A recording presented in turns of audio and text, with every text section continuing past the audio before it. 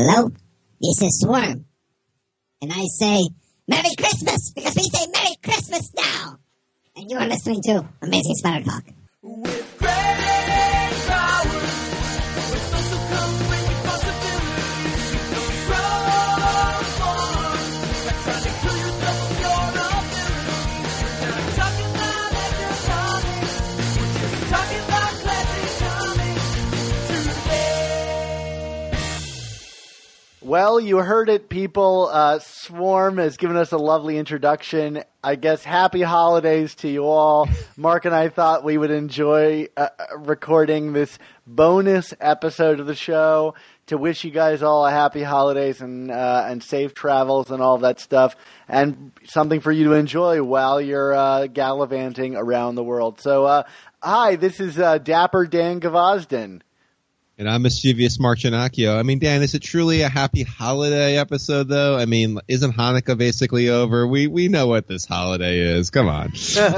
All right, Mark. I'm kind of with the Nazi on this one. All right. Well, you and your PC SJW friends will keep doing your Merry Christmas. I'm sticking with Hanukkah. I'm sticking with Kwanzaa. It's a happy holiday.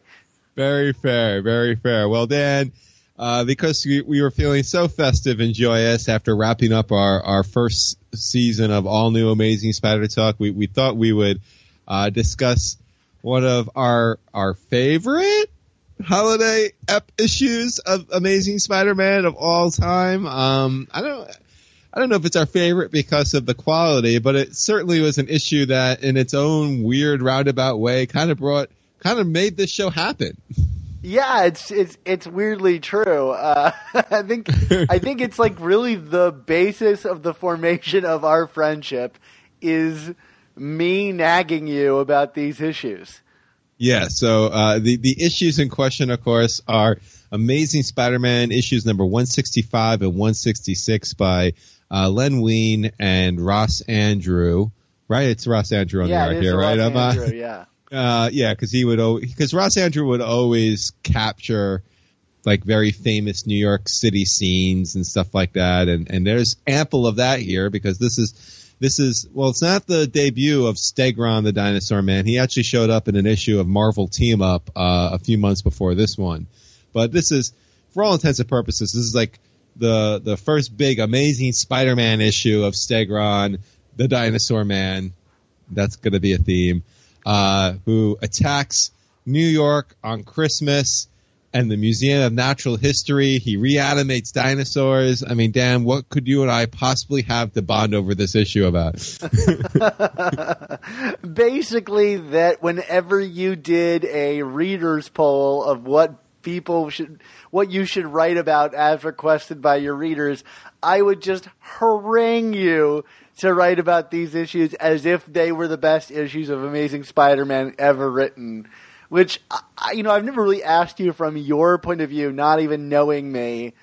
What did you think? Was I trolling you, or did you think this guy is mental? Because there's definitely those people when you read our blogs, there are those people that write in that have this weird affinity for an issue that you can't quite put your finger on why they care so much about this. Or did you always know I was joking? Well, okay, so here's the thing. I mean, the story I always come back to, or the anecdote I come back to, was, and it kind of came at a weird time for me in the blogging world. It was actually right around Christmas time, and I was doing, it wasn't so much a poll, I was doing a countdown of my personal favorite single issues of Amazing Spider-Man. So I was just taking one issue. It didn't matter if it was part of a longer story or not. I actually was doing this list to mark Amazing Spider-Man number 700 because that was being promoted as the end of Amazing Spider-Man, which was true for about a year and a half.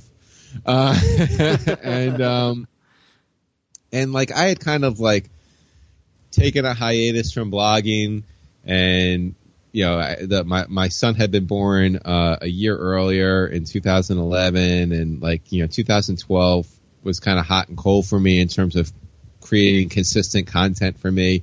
So but Amazing Spider-Man number 700 and all the fury and furor around it kind of reignited my passion to do the blog again. So I was doing this list, and I was trying so desperately to build up a following on social media. So I remember being on Twitter being like, oh, so I'm at number 5. Can anyone guess what the next one's going to be? And you just kept coming in at Amazing Spider-Man number 166, Stegron the Dinosaur Man. And I was just like, what is up with this guy? I definitely didn't think you were being serious. I knew you were trolling me, but I'm like, why are you trolling me, man? Like this isn't helping either. And lo, a friendship was born. Pretty much. Because I think it was a few weeks later, you're like, we should do a podcast. I was like, I don't think so, Stegron guy. Yeah, maybe not the best platform to create outrage between two people is insist that he write about Stegron. I don't really know what sparked this in me. I guess these two issues have always been a kind of like bud of mine. Like it's just they're two really strange issues in regards to the kind of villain that Spider-Man could fight, and I always found them ridiculous, especially Stegron the Dinosaur Man and his plot to reanimate dinosaur skeletons and then send them back in, I guess, de-evolve them back into living dinosaurs was so ridiculous to me, and much of Len Wein's run on the book I found ridiculous, that this one has just always been a sticking point to me, where Spider-Man was doing pretty well for a while up through like one, Jerry Conway's run and all this stuff, and then you suddenly get bizarre issues like this, and I felt like it was the first time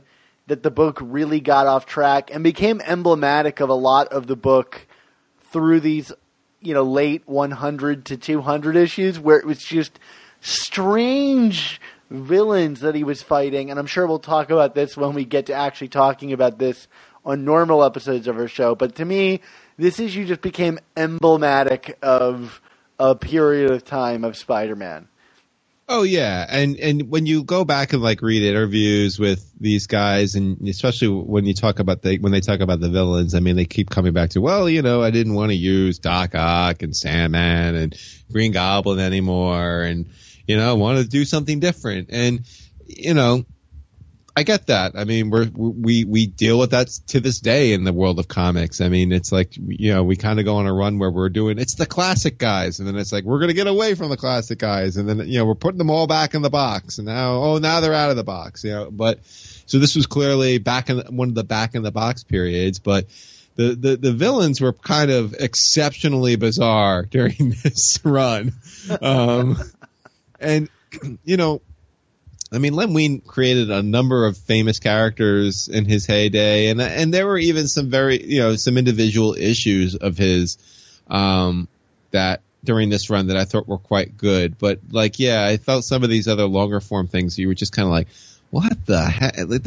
Like, not only is this just bizarre, but like it's just inherently not a Spider-Man story, and like in rereading more so 166.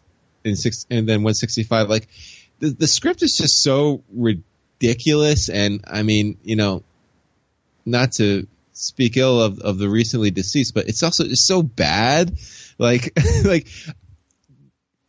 fact that Stegron is always he's not Stegron, he's Stegron the Dinosaur Man. That is the name of the character. That's like his Marvel database name, right? It's not Stegron, it's Stegron the Dinosaur Man. And I'm cracking up over here just every time you say it. It's just so blatantly hilarious. Yeah. And then like all throughout, like I don't think I truly noticed this before, probably because I never actually truly seriously read this issue. Like there are like at least 11 occasions in this issue where they're like that dinosaur man. It's always Dinosaur Man. Like he's not that villain, or he's not that dinosaur or that guy. It's like, oh, that dreaded Stegron, the dinosaur man.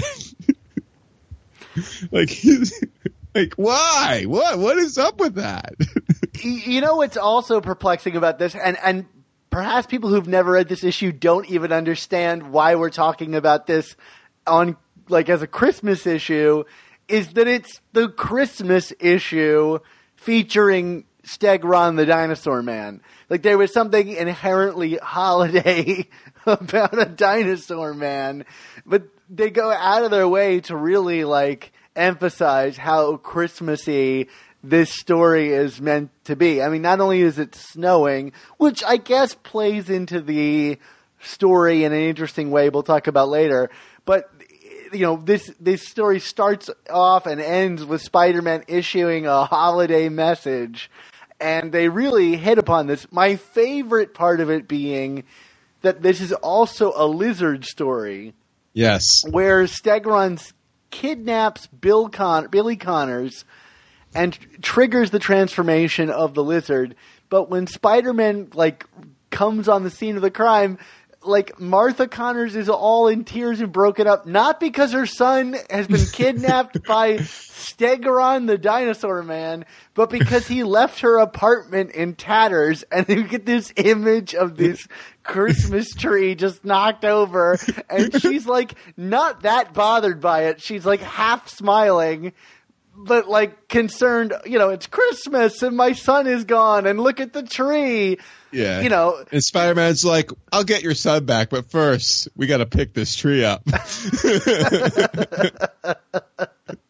Like priority number one. Can you describe this person that came into your apartment? He kind of looked like a Stegosaurus, but also a man. Okay, He's a great. dinosaur Thank man, you. Dan. He's a dinosaur man. That is the only descriptor you need. Okay, that's great. Thank you for telling me about that. Now let's pick up this apartment. Yeah. And like it's like one of those trees like on the wooden planks, and I got to be honest, I was as someone who has seen those trees on the streets of New York for years now. The thing that amazed me most was after like Spider-Man picked up the tree, like the floor wasn't like covered with needles, which is I feel like either a really missed opportunity by Ross Andrew or that was just the best, freshest frickin' tree in the world, right? I mean, Ross Andrew is known for his intense detail, although he like forgot to include lizard's teeth in this issue. Yeah. Although I guess it's early lizard, so he doesn't necessarily have teeth all the time. But it's so weird. He's this big gum filled monster. There's no sinisterism to it. It's just oh my goodness, these issues. Yes. There's something else. So of course, you know, the skeletons that are reanimated are from the Museum of Natural History, the famous dinosaur exhibit. I actually always refer to the Museum of Natural History dinosaur exhibit as my happy place, Dan. That's just a little personal anecdote. Because of your fondness for Stegron the Dinosaur Man? Well, yeah, I guess so, but no.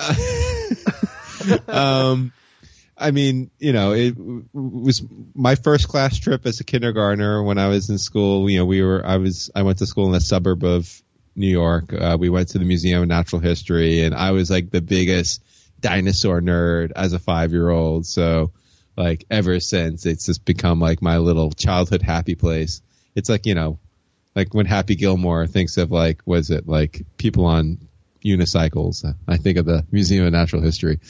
I'll tell you, if I'm ever like lucky enough to be a writer on Amazing Spider-Man, my first story is going to be about the squid. Do you remember the character the squid? Yeah. I'm going to have him reanimate the squid and the whale, and they're just going to tear their way through New York City, the giant squid and whale exhibit.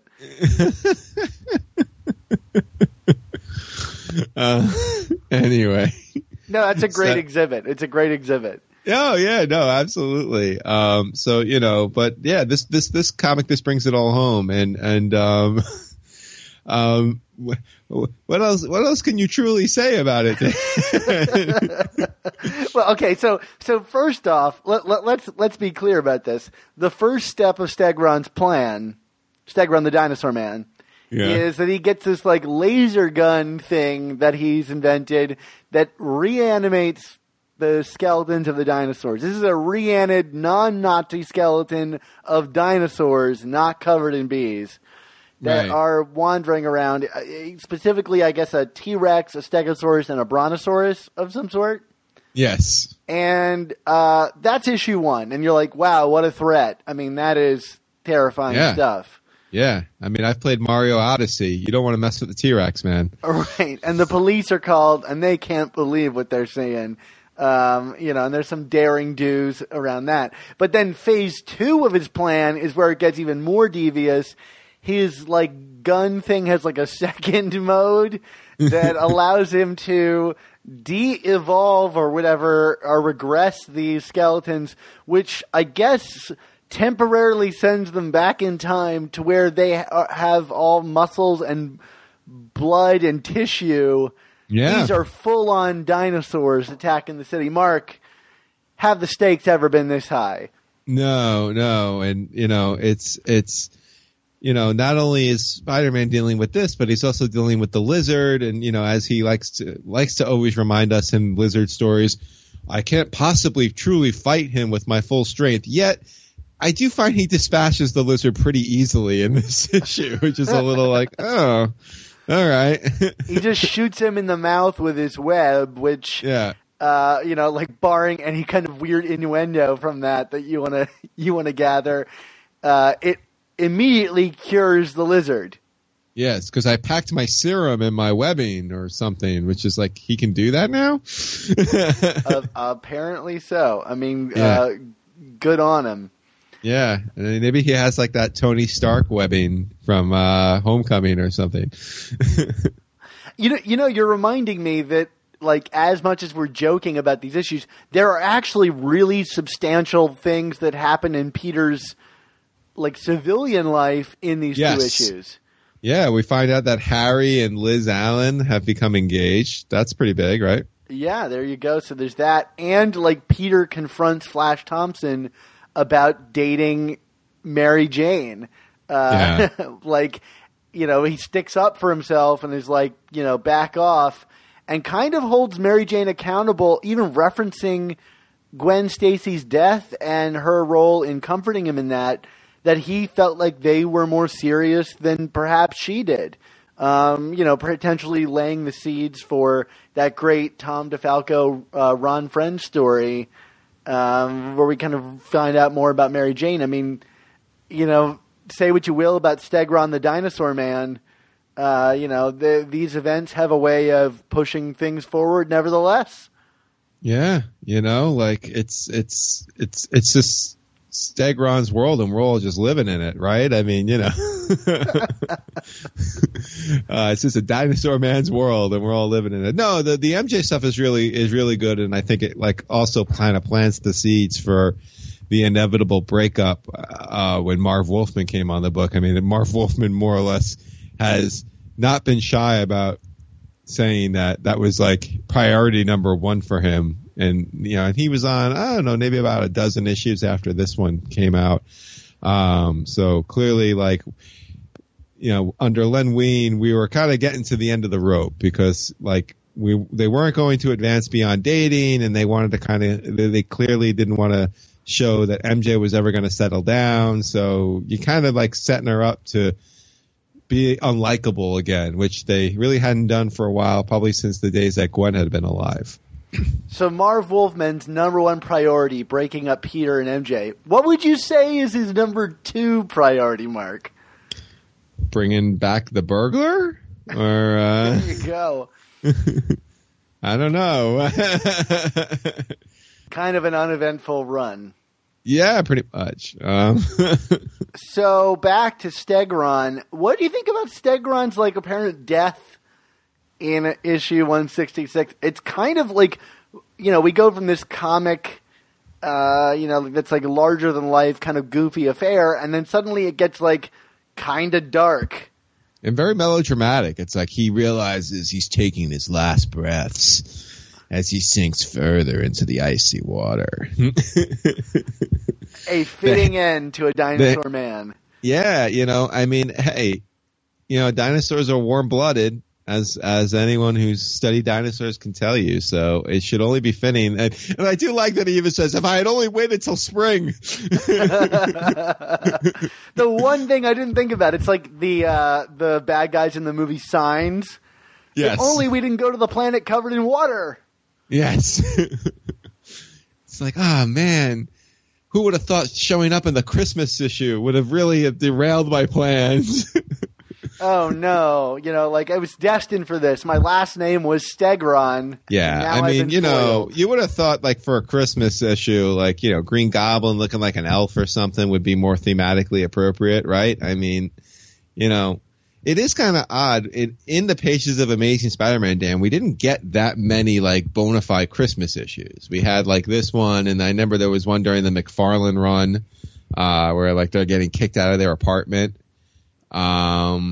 And I'm trying to think of other clearly definitive Christmas issues during Amazing Spider-Man tenure, and there's not a ton of them, right? No, but we don't even really get many bona fide winter issues of Spider-Man. Right. It's it's eternal summer in New York, and only punctuated by incredible blizzards.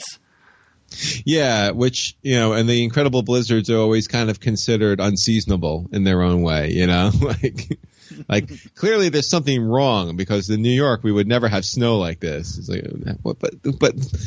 but New York's been one of your characters forever. It's based on a real place. What? I think it's the kind of thing where the writers are writing so ahead of time that they kind of forget about the seasons until they hit.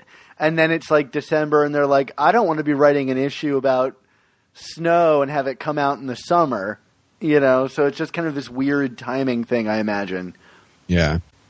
But, hey, Ditko was all about trying to portray reality, and, there was never any seasonal issues during his run. Yeah, that's true. That's very true. But yeah, the ice did him in. The ice did in the Dinosaur Man, Dan. And then we get this incredible whiplash from someone dying to Happy Christmas. Merry Christmas, everyone. Unless you're a dead dinosaur man. Right. But dinosaurs didn't celebrate Christmas. They only predated Jesus by 2,000 years. Right. So there you go. Well, then... That's a lesson to all you dinosaur men that are non-believers out there. Pretty much. Dan, I don't know about you, but, after talking a little bit about this issue, in addition to me wanting to just reread it again, I kind of want to curl up with some eggnog and some hot chocolate, maybe some bourbon. Now I'm channeling Flash Thompson. I don't know. I'm just in the season now. I'm ready for the holidays. Christmas doesn't start until you read about a dinosaur man. Yes.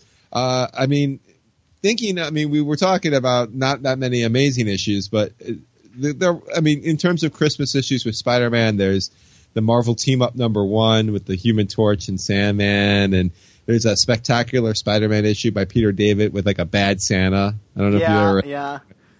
And there's the one I always love, it's the Entangled Web with what's his name? Darwin Cook.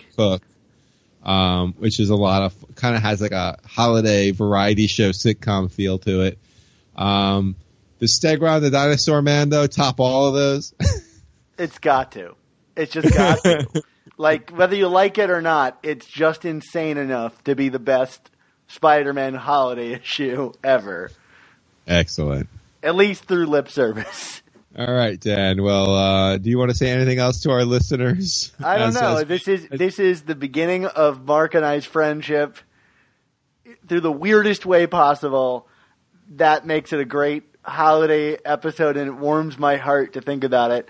And I really hope everybody out there, this is just a one-off goofy thing, but we hope you're having a great time with your family or whatever you're doing, and happy holidays. Wait, Dan, before we go, oh my God, it's a Christmas miracle. emerging from the icy lagoon. It's Stegron the Dinosaur Man. Oh no!